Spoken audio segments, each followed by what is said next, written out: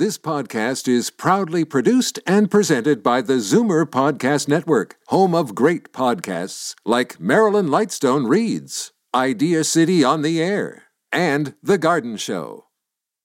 You're listening to an exclusive podcast of Fight Back on Zoomer Radio, heard weekdays from noon to 1. Now, Fight Back with Libby Znaimer on Zoomer Radio. Good afternoon and welcome. We've had a weekend to digest the horrifying details in the report of the Independent Commission into Long-Term Care in Ontario. There is troubling testimony from family members detailing neglect of their loved ones. One from the daughter of a former nurse who talked about how her mother was left to lie in soiled diapers without even a blanket to cover her, with her hand up trying to get someone's attention.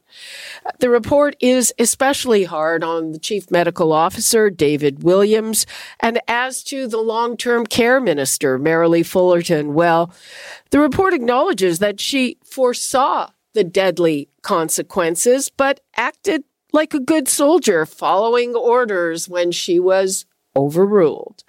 She kept asking in her media appearance this morning, why is it taking so long to address? Who is she asking this of? She is the person in charge of addressing this. We know that the problems do, in fact, predate this government, but this government, to quote Jane Meadus, the institutional advocate for the elderly, poured gasoline on the flames. The minister also kept referring to collective responsibility.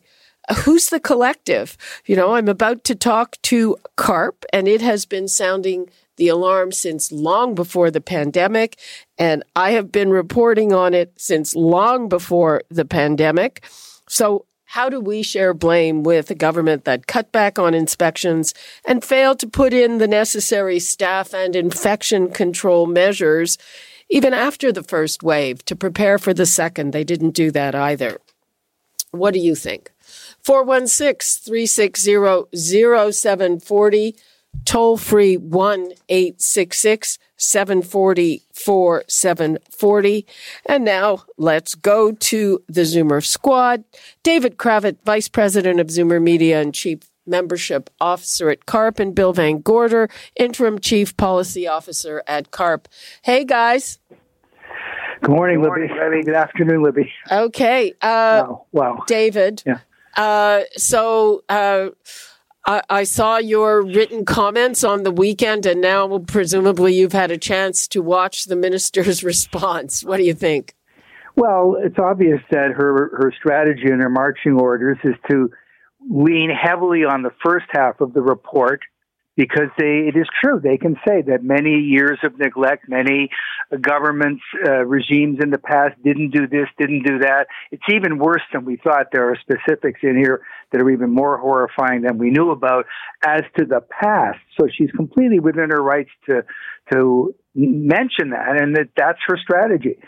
Part two, okay, but what did you do when this happened? She doesn't want to go near, excuse me. And that's also understandable because the record is very dreadful. The report, I think back, Libby, to all the months we've been talking about this, and what was really going on at that time is even worse than we imagined from this report. Bill. She certainly looked very emotional, very, very tired. You could see the bags under her eyes, obviously, and only answering 4 questions, speaking for 22 minutes, and then she walked off. It was a very unimpressive presentation, and certainly did not answer the questions that we thought, given the 2 days they had since the report, almost 3 days since the report was released to them. You would have thought she would have had anything more specific than to be able to say that later this week there'll be some more announcements about improving the living conditions, the care of our loved ones in long-term care. I don't think it did anything today to raise confidence in anybody who watched. You know, I'm not a psychologist, David, but really just to watch her, I'm thinking, you know, this woman thinks that there's no well, she keeps saying, I take responsibility for their well-being, but she doesn't think any of this is her government's fault. Well, I think she doesn't think it's her government's fault because she's cornered, and she does have a lot of ammunition in saying they should have done this, they should have done that before. But there's something that's really important here. When they set up the Ministry of Long-Term Care, we are learning through this report. It was, I think, just optics. I think it was a sidebar ministry all along. They never had any. They weren't even at the table. We have these famous tables, the science table, the policy table. They weren't even at the table till several weeks into COVID. And throughout this report, you see examples of an email they sent here asking the Minister of Health, please include us in your communication strategy. Why didn't you check with us about this? Nobody paid any attention to them at the beginning. The government and the Ministry of Health was obsessed with the hospitals only. That's where the problem was going to be. Nobody paid any attention. And I think her biggest failing was she didn't either have the clout or whether it's the personality or the clout or the manpower to make her portfolio important enough at the beginning, so they all bypassed her, and she could, other than standing up once and refusing to do a video saying that the risk was low because she thought it was high. To her credit, she didn't do that video that they asked her to do. The rest of the time, she was a voice that was unheard, and I think that's the biggest failing. At the very, very beginning, she didn't make her constituency important enough in the powers that be in the healthcare system. Well, that's right. I mean, she acknowledged, I don't know if acknowledge is the right word, she confirmed that at the beginning, they did what they are doing again now, which is moving more people from hospitals into long-term care, even though long-term care is not in a position to handle them. Exactly. They never got over their obsession with that. And then Williams, who really... he's the one individual, I think, that gets the most scathing treatment in the report. He never believed in community spread and an asymptomatic infection risk, which she did believe, and he didn't until practically the first summer. He kept on saying, no. And Yaffe, his assistant, who was also criticized in the report, no, it's not going to happen that way, and yet it did.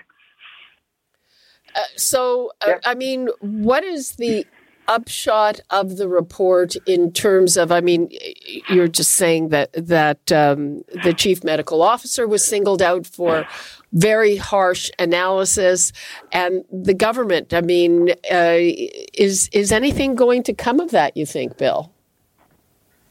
Well, certainly we hope it will, but there's been no evidence that they've been willing to move forward so far. There were 84, I think, recommendations in the commission report, but and 4 of them are really important ones to our CART members, and the one that Fullerton hardly mentioned, just slightly referred to at the beginning of her statement today, was improving infection control and prevention.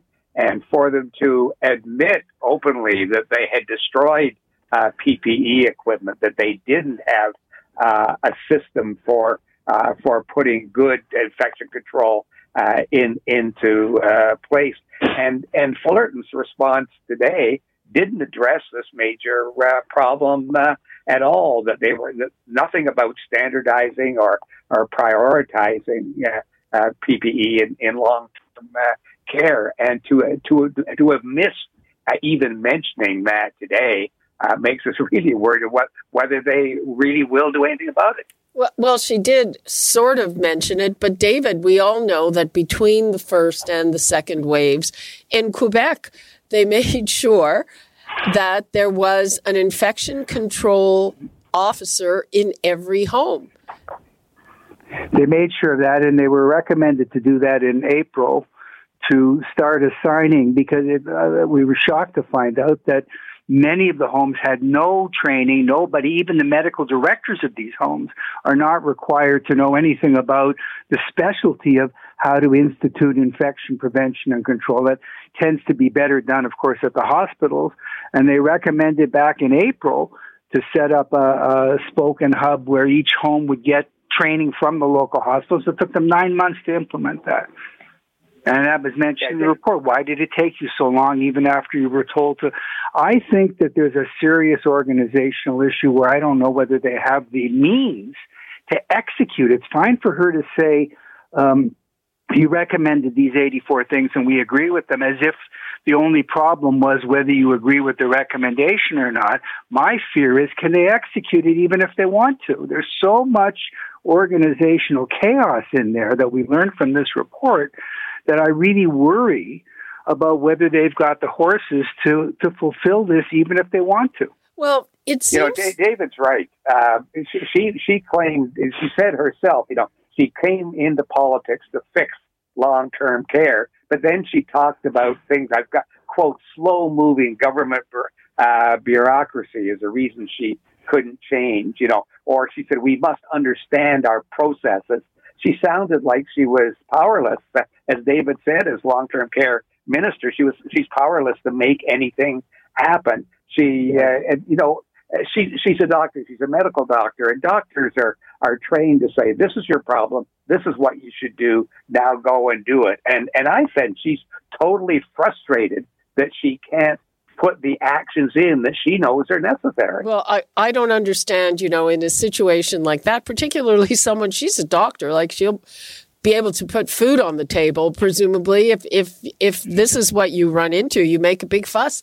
That's why people resign. Let's take a call from Pat. Let's take a call from Pat in Toronto. Hi, Pat. Hi, Libby. I think there's some very interesting comments here. I think people are missing. There's a difference between governance and management. And obviously, she came into government. She can't change the management. I mean, there's a structure. And, I realize it frustrates people, but they have to understand that. And you don't necessarily get the best people working in government. And I think that's what's been shown here. And, I feel very sorry for the lady. Probably what she should have done is, if she felt strongly about it, is resigned and left to say, look, this thing's out of control. But otherwise, she's dealing with weak people below her. She's dealing with no money. Money is short. And, we talk about fixing this. We can fix it, but it's going to cost a lot of money. And who's going to pay? That's the big issue. But I think everybody's missing the difference between governance, management, and the separation that the person is in when you're an elected official. Okay, Pat. Again, what's coming to mind? The person coming to mind is Jane Philpott. Well, that's right. Who resigned?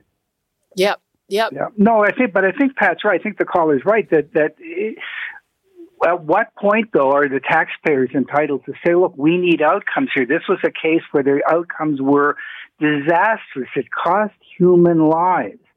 And he's right about management. The best example, real quick, earlier in the report, they said that the government actually had a 4-year plan called the Resilience and Ready Healthcare, where they identified pre-COVID, this straddles Wynne and Ford, the civil servants identified that in the event of any emergency, the system was too fragmented and too disorganized. We better figure out how to coordinate this in case there's ever an emergency. They had a written intent to do that. It took them 4 years to do it. And the commission asks Helen Angus, the Deputy Minister of Health, and Christine Elliott, the Minister of Health, had asked them, why did you waste 4 years of all this work and never implement this plan? No answer. No answer. No answer. So even when they were doing something, when they saw what was going to happen, they couldn't do it or didn't do it. They seem to have an idea for reorganizing the way long-term care is done in the province. What do you think of that, David?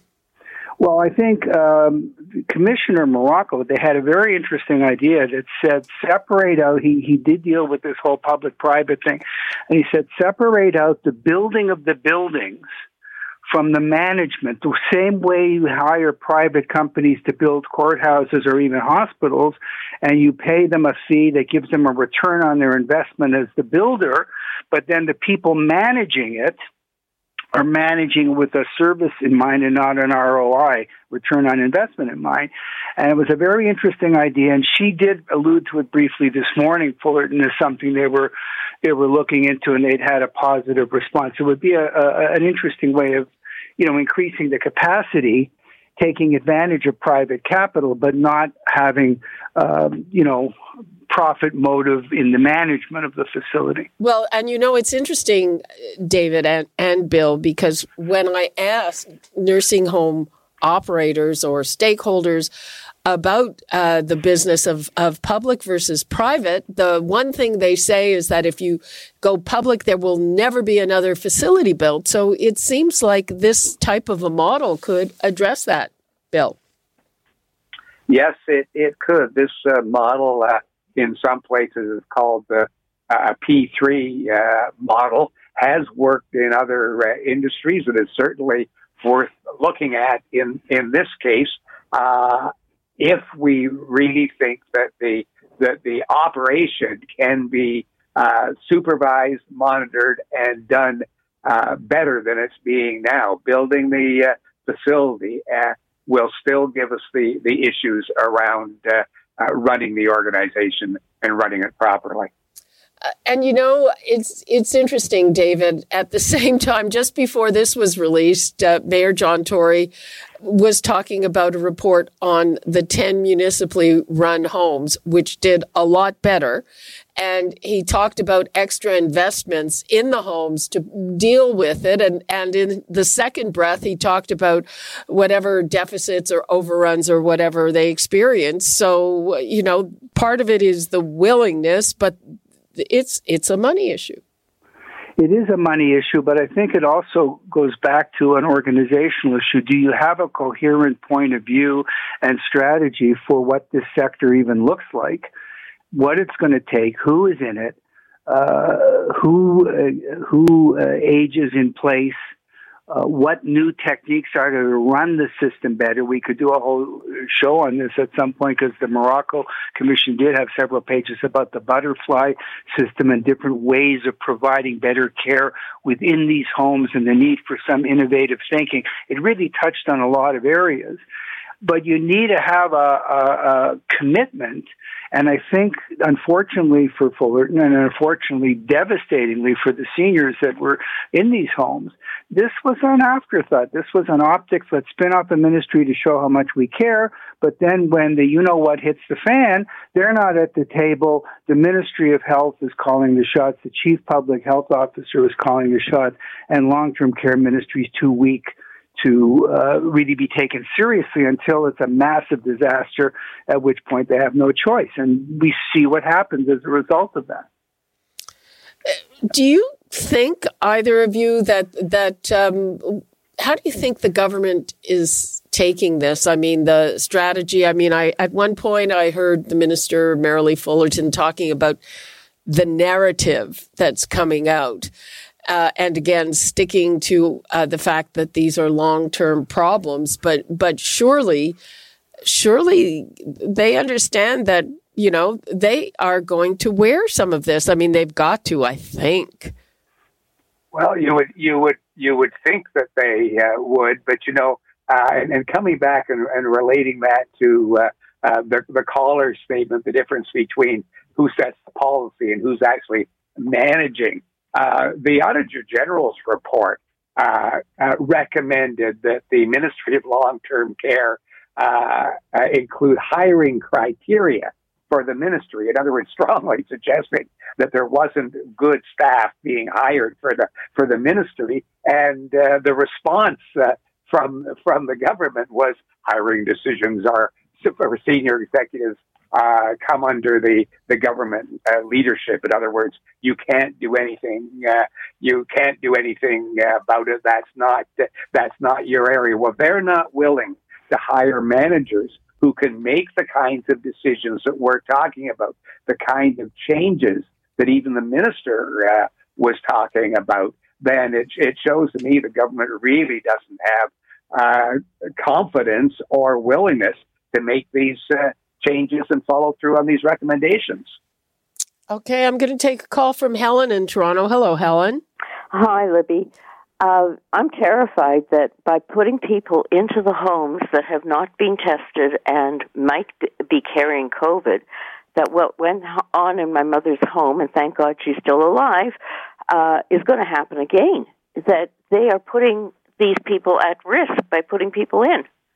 Well, yeah, what I took from that decision, which came last week, was that they will make, quote, every effort to make sure that people transferred into nursing homes are vaccinated. But that's not a guarantee. And in a lot of these homes have significant percentages of staff who are not vaccinated by their own choice. David?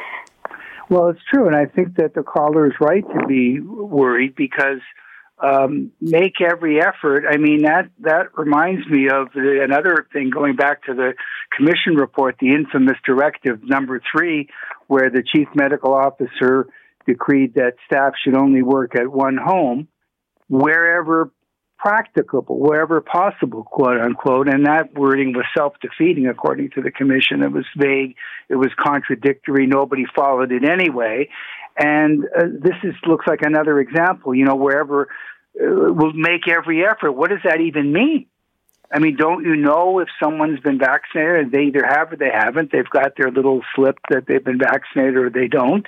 How can you move them into a long-term care home if you don't know that they're don't have COVID right now, and B, that they've been protected? So this is just another example, though, of how they may be using the long-term care homes as an overflow for the hospital system, which is why the problem is called in the first place. They definitely are, and that was their strategy that led to the first wave. I mean, exactly. It's interesting. There's also this whole aspect about, you were talking that long-term care wasn't even at the table of integrating it into the healthcare system. And I think the idea is that actually will happen with these Ontario health teams. But I also think that it's happening to a greater extent in some areas than in others. I mean, in terms of infection control, I know that University Health Network in downtown Toronto was very effective in helping some long-term care homes with that, but other areas, not so much. It was very decentralized. Pardon? My feeling is that's political speak for, yeah, maybe. Okay. Thanks for your call, Helen. Yes, true. So do you see a change in that, at least with the advent of these health teams? Well, the report, one of the recommendations in the commission's report was that long-term care homes must have an established relationship with the broader healthcare system, particularly hospitals. I mean, they identified that as being a huge issue, that there's not a solid relationship between the local hospital and the local long-term care facility. And that's one of the reasons that they said that we have the problems. And so exactly what you were talking about. They also said that the long-term care homes must pass an inspection on IPAC and post the results and post its IPAC readiness and strategy, or, facts and figures about what it's doing on IPAC on its website, so that it's available to be scrutinized at all times. On a good news, I suppose, part of this, there are examples throughout the healthcare system, and the report, by the way, was just lavish, and rightly so, in praising the healthcare workers, the poor people that were stuck with this mess. But there were also some examples of local public health officers not waiting for the ministry, not waiting for the head office, as it were, but going out and doing things on their own. Kingston, for example, he checked in with news about what was going on in China and overseas, and had his own food inspectors go into long-term care homes to make sure that their infection prevention was up to scratch. He didn't wait for that quote-unquote head office. So there are examples, if she wants to learn from what went right, there are examples throughout the system of people who really took strong positive action. And I got some consolation from that, even though the head office was terrible. Out in the field, there were many examples of really strong, effective action being taken. Well, and then there's this whole business about inspection. We know the Ford government canceled the regular inspections, only responded to complaints during the first wave. People called in their inspections, which boggles my mind. And there's no enforcement, even if there are violations cited. What does the report have to say about that? Well, the law, it said that the long-term care inspection enforcement regime did not adequately address long-standing compliance issues. A clear and consistent applied, monitored, and enforced regime. And the minister spoke about that day in her press conference. She promised change, but no specifics, and it sounded like no immediate action was currently underway. This was just something she was agreeing should be done in the future. And before you even get that far, it has to be done now. They don't even have close to enough inspectors who are trained in what to look for. There were inspectors that testified to this commission that said we're only allowed to go in there in response to a complaint. We're only allowed to look at that exact complaint, and we don't even know how to evaluate because you need specialized training in how to evaluate what you're seeing in terms of infection prevention and control. And I think they have 3 inspectors in the entire system that are trained in this so far. So it's grossly inadequate before you even start. Okay, we're running out of time. David, what do you think? Is this going to just be added to the library of reports that have been ignored, or is this going to lead to something? Well, we hope so. I can tell you that at CARP, we are working on a presentation, an entire book. We're not just letting our petition be a number. We're going to be presenting to the Premier all the names that signed and a selection of over 2,000 comments we got. We're going to be sending it to every single member of Queen's Park, and we intend to make it a major issue at the next election. And I think we have to keep the pressure on to tell them this is not going to be forgotten. This is hot and heavy and current, and it better be fixed. Okay. That is all the time we have. This is an ongoing issue. I look forward to the day when things are fixed. If things are ever going to be fixed, we don't have to talk about it so often. In the meantime, thank you so much, Bill Van Gorder, Interim Chief Policy Officer at CARP, and David Kravitz, Chief Membership Officer at CARP. Thanks so much, guys. Thank you, Libby. Thanks, Libby. Okay. We are going to take a break, and when we return, we are going to talk about vaccines and trying to tackle a question that a lot of people have. Can you change them up? Can you get a second dose with a vaccine that is different from your first vaccine, something that people are thinking about because of supply shortages? We'll have that when we return.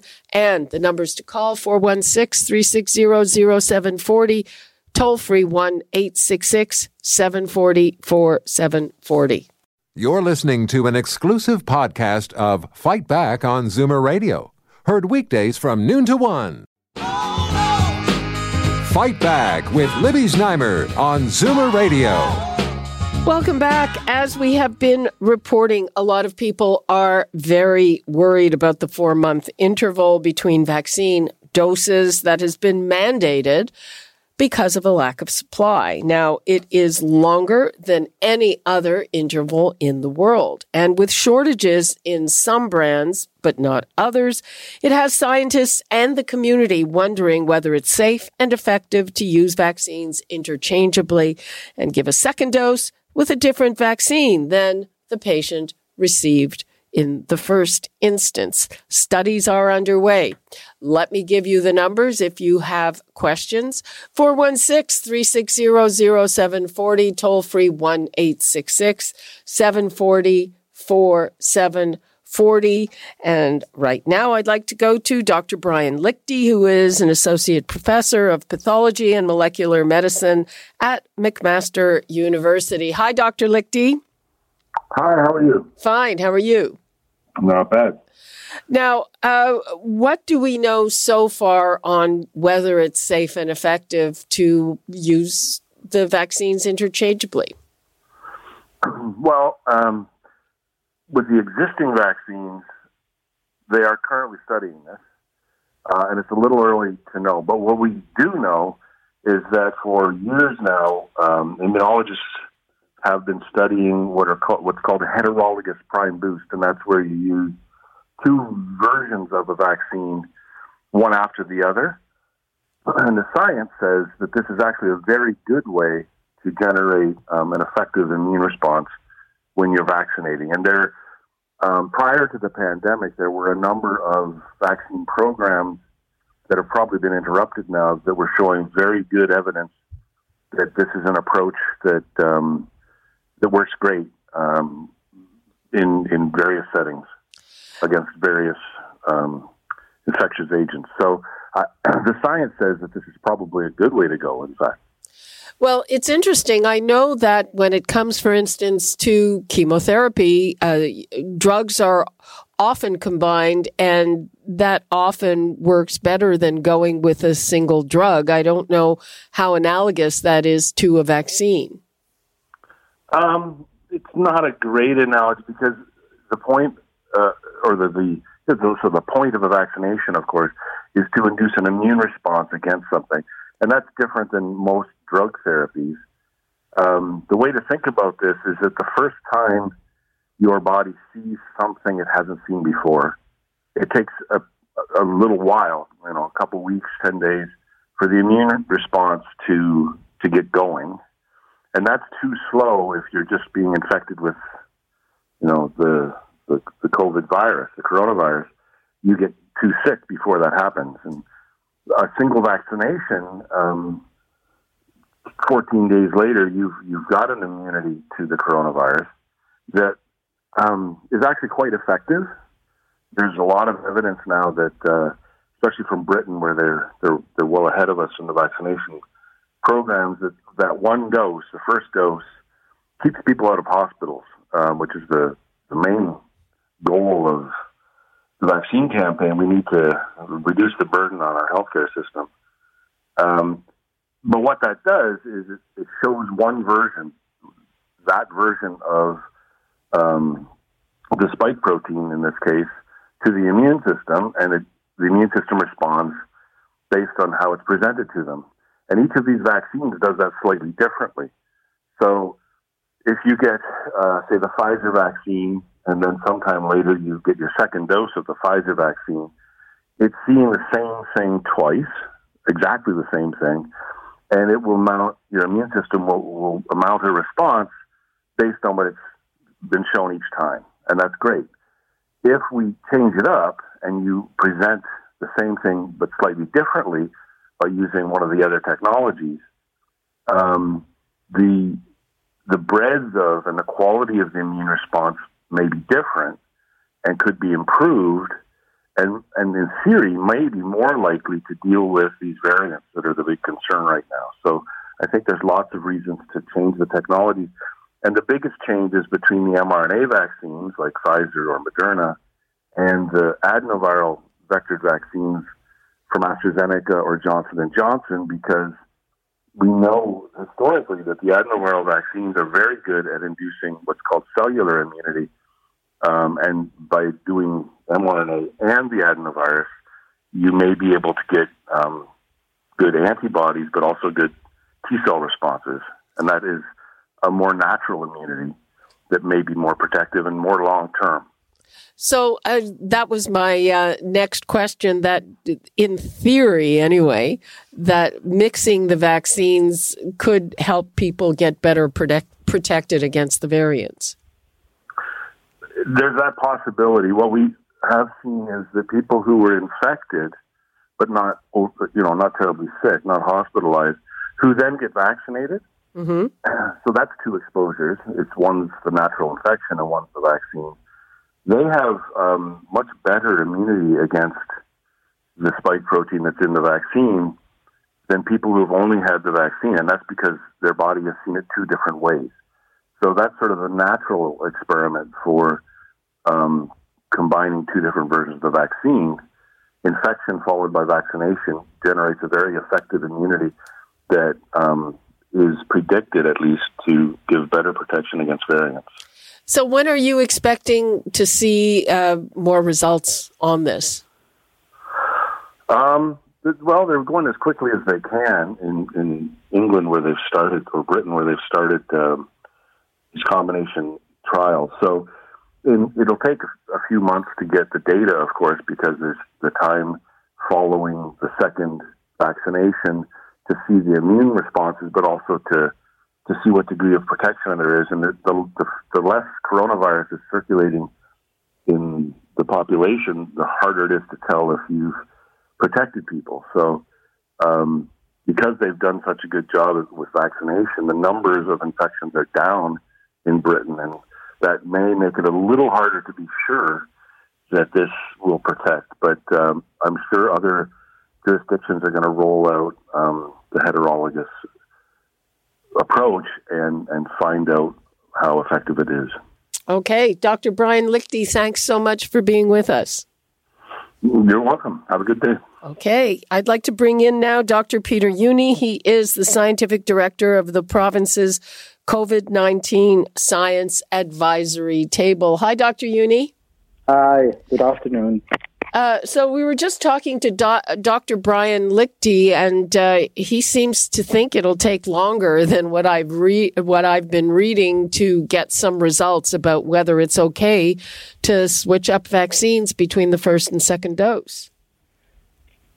Well, yeah, we'll see. We'll see. You know, the point really is that antibodies, the antibody levels that we can measure, and the cellular immune response that we can measure in the lab will give us a really good hunch about what's going on.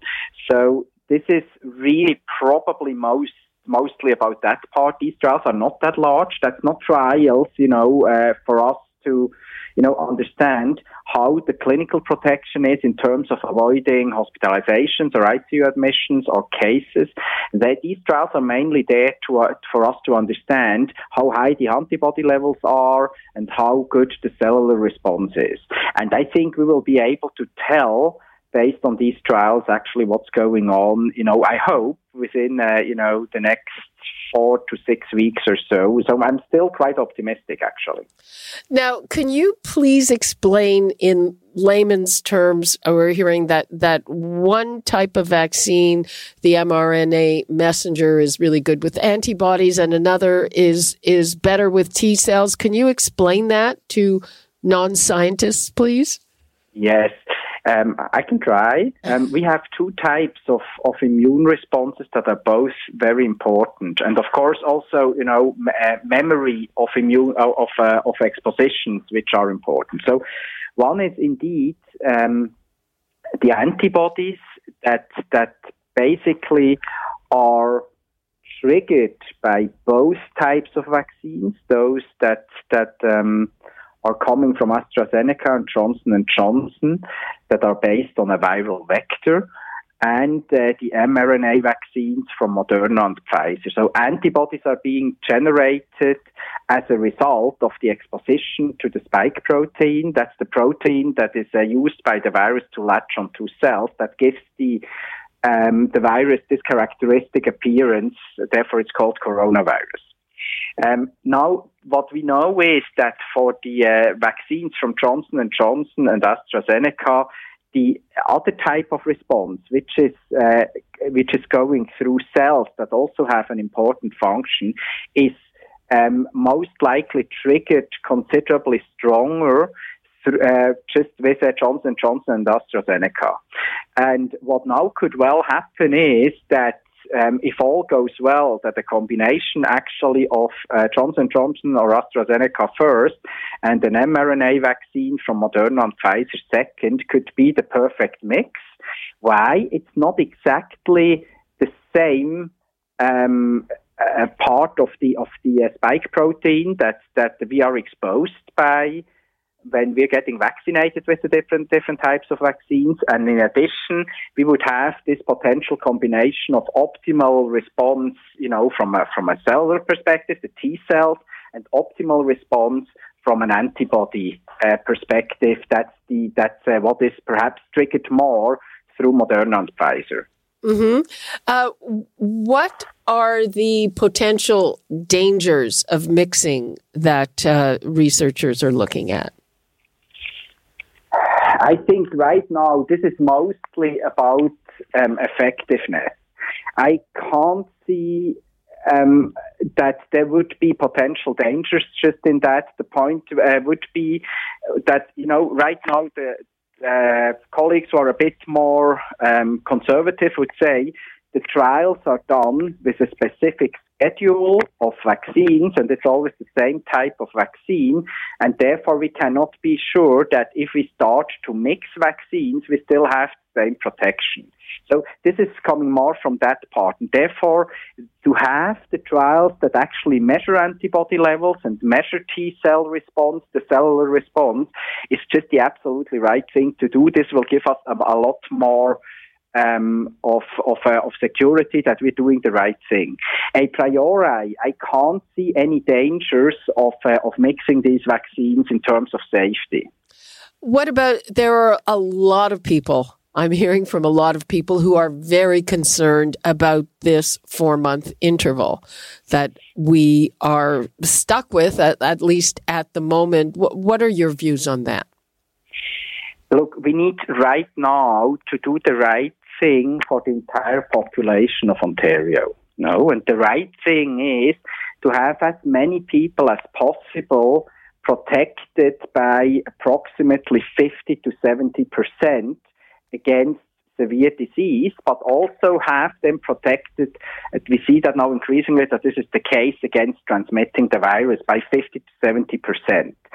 To bring this up then higher to 90% or so, that's the function of the second dose, actually. So right now, if we just apply for the vast majority of people just first doses, that's the best bet for everybody, because this also now starts to help also getting the pandemic under control. And once numbers plummet more, then as well, we also will start to be in a position, once we reach perhaps 70% of the population that was vaccinated, then we start to work with the second doses. What is important is, in all of this, we cannot let go of the public health measures anyway right now. That's important. And then the other part will be that we look very carefully into who should get the second dose first. There are, again, people who are at highest risk. For instance, people who just recently have had cancer, especially blood cancer. They are at very high risk to experience complications. And people who have an immune system that is suppressed. And again, people are in real high-risk situations. So our frontline healthcare workers will be much more important to get, a second dose before, people like you or me who can stay home and they work from home and don't have much exposition. I can't work from home. What about older people? What the first thing was that the biggest risk was age. I didn't hear you include older people in there. To be honest, I was about to say that as well. The age is another one that is important if we talk especially about people above the age of 80. So it will depend there again, on whether they are able to, stay at home and not expose themselves. That plays a role. We know that elderly people also have a somewhat less pronounced immune response. So 80 plus then comes first, and then 75 plus. It's a similar sermon as before, but what we need to make sure is that we really get it right, especially with the very high-risk groups. That's what we did, for instance, with the long-term care homes. Most of residents in long-term care homes have been vaccinated twice, plus the groups that I was referring to, and then the 80-pluses. Okay. Dr. Peter Jüni, thank you so much. Thanks for having me. Okay. I was looking at the board. Walter in Hamilton, his question was the subject of this. So, Walter, I'm not going to take your call because hopefully you were listening and got the answer. What would happen if I used a different vaccine? Well, you won't be able to use it unless it's cleared and those trials are underway. And both the doctors that we just talked to think that it will probably turn out to be better to use two different vaccines. Dr. Peter Uni, the head of the science table, doesn't think there's any danger in doing that. But the bottom line is that we won't really know for another little while. Right now, we're going to take a quick break. And when we come back, we will be talking to Mayor Bonnie Crombie of Mississauga. You're listening to an exclusive podcast of Fight Back on Zoomer Radio. Heard weekdays from noon to 1. Fight Back with Libby Znaimer on Zoomer Radio. Welcome back. As of today, it's a lot easier for adults in the so-called hotspots to book vaccine appointments. Anyone 18 and over in those areas can now make an appointment through the provincial booking system. There are also some pharmacies in those areas piloting the use of the Pfizer vaccine in drugstores. So I'm checking in with Mississauga Mayor Bonnie Crombie to see if these developments have addressed her concerns about the vaccine rollout in her area, given that it is home to some of the hardest hit neighborhoods. Mayor Crombie, welcome. Thanks for being with us. Thanks so much for having me today. You have great questions. Where do you want to start? I want to start. So we've seen a number of measures, even here in our newsroom.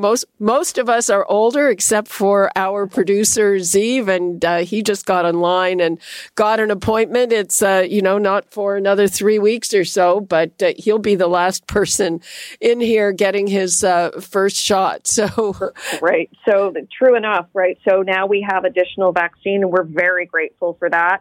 At least for the next 2 weeks, the hot zones are receiving 50% of the vaccine across the province. And that's so important. But we are hearing that there are over 200 people a minute trying to book and over 20,000 appointments being booked daily. So, it will be a few weeks. We're just asking people to be patient because now we are opening it up for everyone. It's 55 plus in Peel, 18 plus today in hotspots, moving to 50 plus by Thursday and 18 plus in hotspots and 45 plus in pharmacies. But I'm hearing some of the pharmacies aren't being too particular, your age category.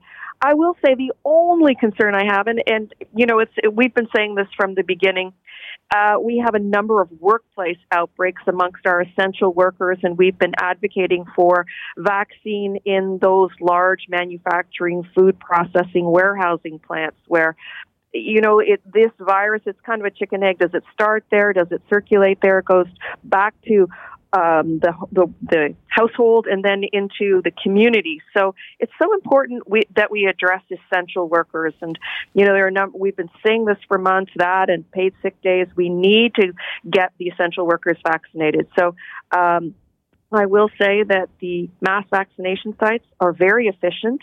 Ours here in Mississauga, we're vaccinating 15,000 people per day, wow. Over 100,000 per week. Yeah, very, very good. And we have had a couple of pop-up clinics, and there will be others. And really, the pop-ups here in Peel and Mississauga are for marginalized groups that were otherwise reluctant or wouldn't go to a mass vaccination site for a number of reasons. They just feel safer with their own community.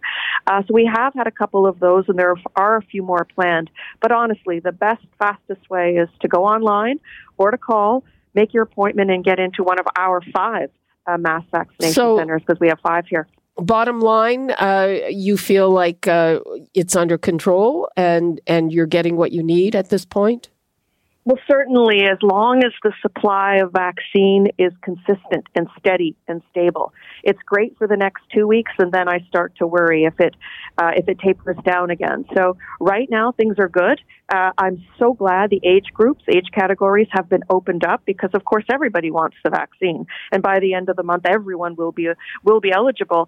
In Mississauga, as you know, Peel is pretty much all of us is a hot spot, and all of 3 or 4 of our postal codes. Actually, the word is 25 out of 33 postal codes in Peel are hotspots. All of Brampton is not. There's one in Caledon that isn't, and 6 or 7 in Mississauga.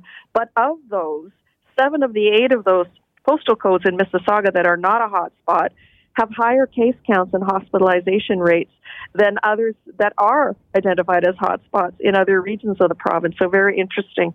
So we've been asking as well that all of Mississauga be a hotspot. But you know what, Libby, the bottom line is as long as the supply of vaccine is consistent and it keeps coming in, and we keep vaccinating people, that'll get us through this faster than ever. And then the rest of the province can get back to normal. Because let's be honest, life can't get back to normal in those areas, like Kingston and Ottawa and Cornwall and Windsor and Essex and in the north as well, until the hotspots, with the virus is controlled in the hotspots, because it continues to spread. Mayor Crombie, you are on record. You asked the province to reverse some of the restrictions on outdoor activities, notably golf and tennis. There are huge petitions of people asking to do that. There were some reports that they were going to do that. So far, nothing's happened. What have you heard about that? So what I know is, I base my decisions on the advice of the science table, and the science table has suggested that the risk of transmission in outdoor activities is very low. And as the weather is warming up, people do want to be outdoors. We do encourage them to be outdoors. And yes, you mentioned the golf and the tennis, but what about basketball soccer and baseball, outdoor fitness, all of that? All of that is relatively safe. The only one that gives me a little bit of indigestion and angst is the basketball courts, because of course they draw, numerous kids to come out, and we don't want that. We just want, play with your brother or sister is fine, but not. We don't want groups of youth to gather. So it is safer, but I think the province feels that in a stay-home lockdown, it sends the wrong message to start reopening things. I think they're waiting to see a downturn. So what I'm seeing is that case counts are increasing, but at a smaller rate. So we're peaking, but we're not on the downward decline yet. And I think that will happen very soon. And I think once they see that, and they'll have a little greater level of comfort about opening up some more of those outdoor activities, which we know are safe. And it is frustrating for people because, of course, we do need to get outside. Here in Peel and in Toronto, and you know yourself, Libby, we've been in lockdown than any other region in North America since November 23rd. So people do look for outdoor activities to go out and that are safe. And we know that the risk of transmission outdoors is a lot smaller. So I think they're just waiting to see the downward trend begin, and then they'll start to open them. Okay, 20 seconds left. What would you like to leave us with? We're not out of the woods yet. Please register for your vaccine right now. I think everyone's interested. Be patient. Stay on the line or book online. So we have 5 mass vaccination sites here in Peel. Or in Mississauga, rather. There are 11 in Peel. Look for the pop-up clinics. Get vaccinated. But still, please practice public health protocols. It's still very important because the new variants are so transmissible. So stay away from people, a minimum 6 feet, 2 meters, and wash your hands often and wear your mask. Okay. That is all the time we have. Mayor Bonnie Crombie, thank you so much for being with us. For having me. Take care. Bye-bye. Bye-bye. And again, that's all the time we have for today. You're listening to an exclusive podcast of Fight Back on Zoomer Radio.